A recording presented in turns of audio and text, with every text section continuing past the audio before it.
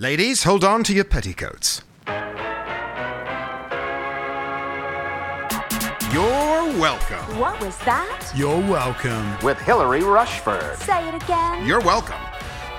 In advance. Happy Wednesday, my dear. A few weeks ago, I shared something on Instagram stories that resonated so deeply with so many of you, and I wanted to expand on it here. My friend Ashley Lemieux posted on Instagram a message that she had received from a follower. I'm just going to read it in full. They wrote, "You have what I have longed for my whole life. You have someone you love, who loves you back through thick and thin.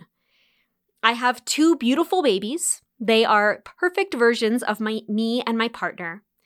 But my partner can't stand me. Without someone who loves you, babies, house, dog, all that perfect life is meaningless. In a phrase, I envy you. I do." And there's so much pain that I hear wrapped up in that post. I have such compassion. I cannot imagine having a partner who is communicated that they cannot stand you. That just sounds devastating. And simultaneously, as Ashley has been one of my dear friends for many years now, there is no one I have been angrier at God over than the way Ashley's life has unfolded. If you don't know her story, she lost their first 2 children who they were permanent guardians of for 4 years. They were family for life. They lost them in a contested adoption that was absolutely unexpected and overnight. Without her getting to say goodbye, her children were gone. She then got pregnant and had a she had a stillbirth at 5 months of her son Jace when she went into septic shock, giving birth unexpectedly alone in the hospital in the middle of COVID, and has now struggled with infertility for over a year. The number of times I have said to God, why? Why would you do this to one family? Why would you keep taking children and delaying children? I do not understand. And therefore, when I saw this woman's response to how beautiful her marriage is, Ashley's, to her husband Mike's, which is 100% true, and how that is the area that this woman has focused on when she says, I envy you so much. And I thought, the thing is, we can't parse someone's story. It's not fair to us to look at one part that we would long to have and ignore. And I think this is what was so striking to me, is that someone is saying this to Ashley on Instagram.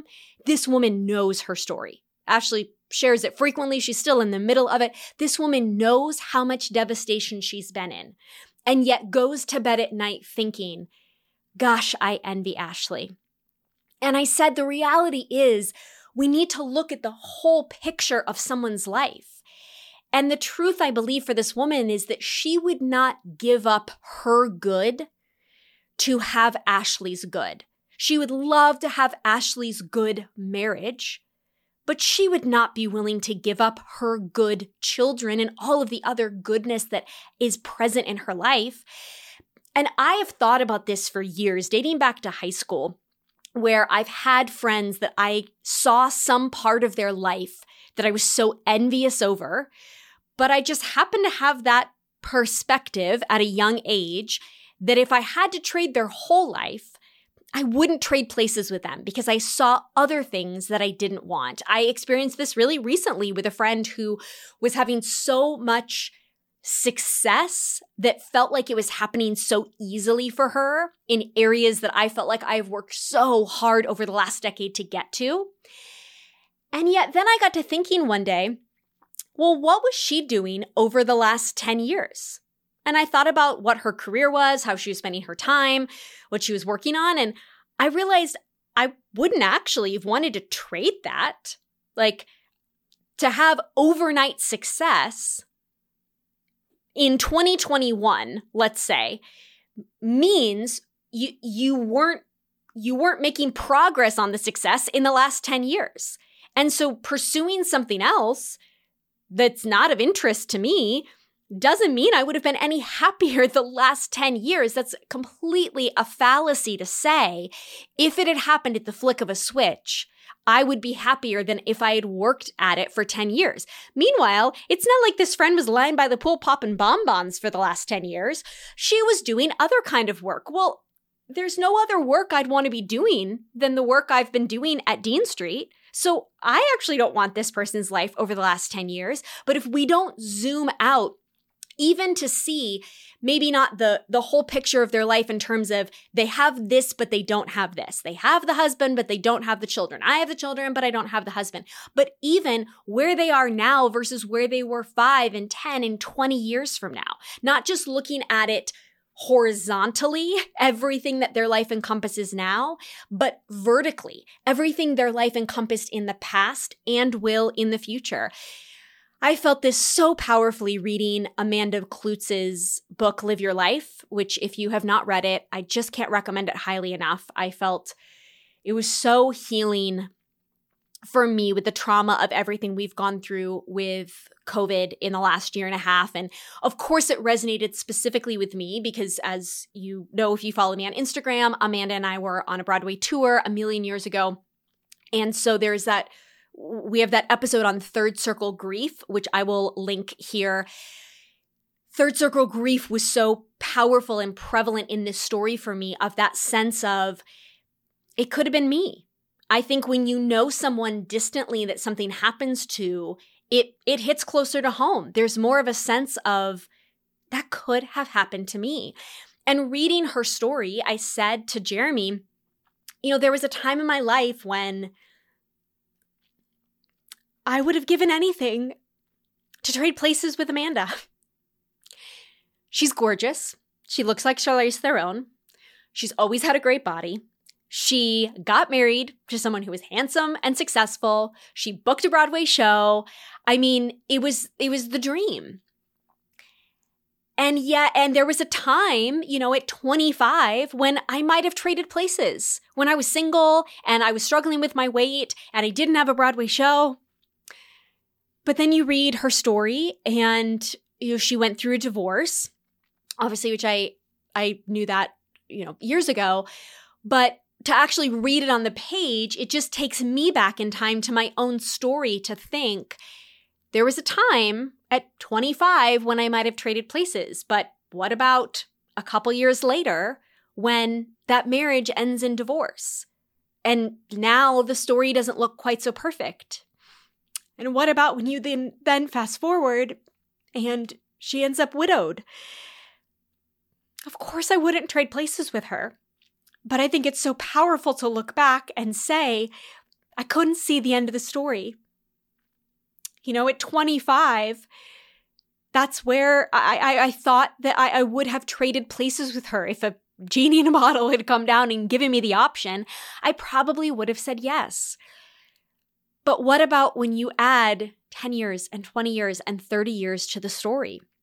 You can't know where someone else's story is going to go. I think we hurt ourselves when we parse someone else's story. Of course, there are going to be stories where some people have so much pain. And I have heard from some of you in my DMs, there are times when it seems like someone's story just has hit after hit after hit. And I would not blame you in that place for saying, there's got to be a better story out there. So I acknowledge that there are those extreme examples. And there are stories where everyone's life is pretty seemingly perfect and easy. I will give you that if there's someone in your life that you're like, but no, Hillary, truly, this person, it really seems like it's all, amazing. But I think if you release those most extreme ends, 90% of us have both blessings and pain.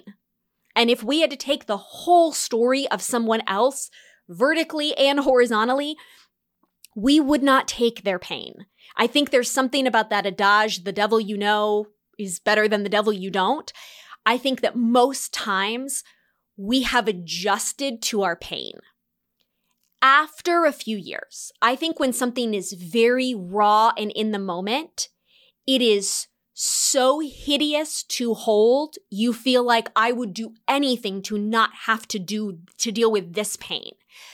But a few years down the road, we adjust to our pain and we learn how to navigate it and how to heal from it and how to live with it. And therefore, the idea of seeing someone else's pain and having to acknowledge, if I want the good, I also have to take the bad.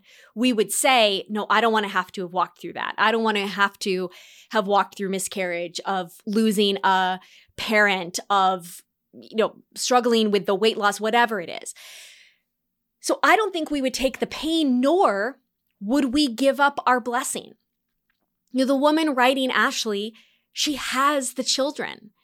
She can't possibly actually look at Ashley and envy her full life, meaning her entire life, because she can't envy the loss. But to envy her, it should be her whole life, because otherwise it's just not realistic that we can go around cherry picking as though we put together all the pieces of blessing and none of the pain. That just isn't life for most of us. Brooke Castillo, a life coach, says she has a philosophy that life is 50-50. I don't know if I believe that entirely, but it's worth trying on. If I believe that everyone's life has 50% blessing and 50% pain, then most of us, the pain we've walked through is the pain we know. And also, the blessing we have is so dear and precious to us, we would not actually want to give it up. Last week, we talked about gratitude, and I think this posture of requiring ourselves to look at the whole life of someone else keeps us grateful for what we have, because it brings us back to the things we have that they don't. And it keeps us realistic, not idealizing and isolating one part of anyone else's. And that's not, again, to diminish what you don't have, because I hear the pain of that woman who looks at Mike and Ashley's marriage and just thinks that is all I want in the world.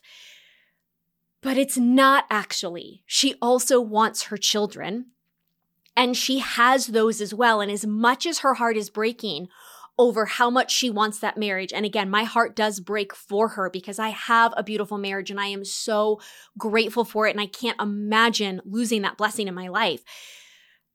But I also can't help but think that this woman is breaking her own heart more with the false idea that she could put together this perfect life of what this person has over here and then just this part over here, and ignore that pain and ignore that loss and just add it on to my own blessing. And no one has that perfect life.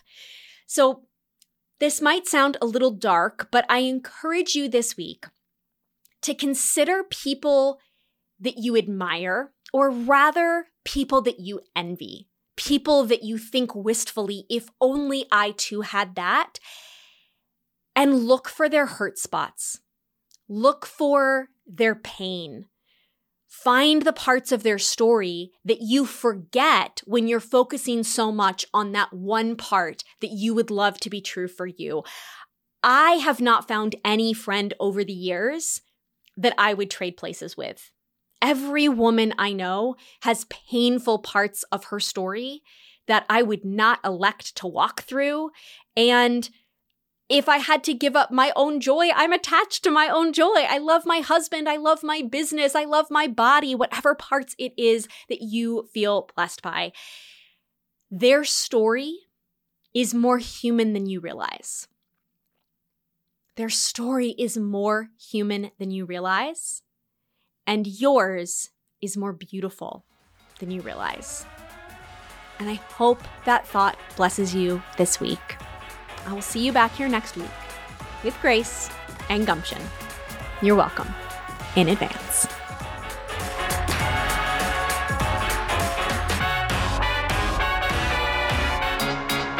Till next Wednesday.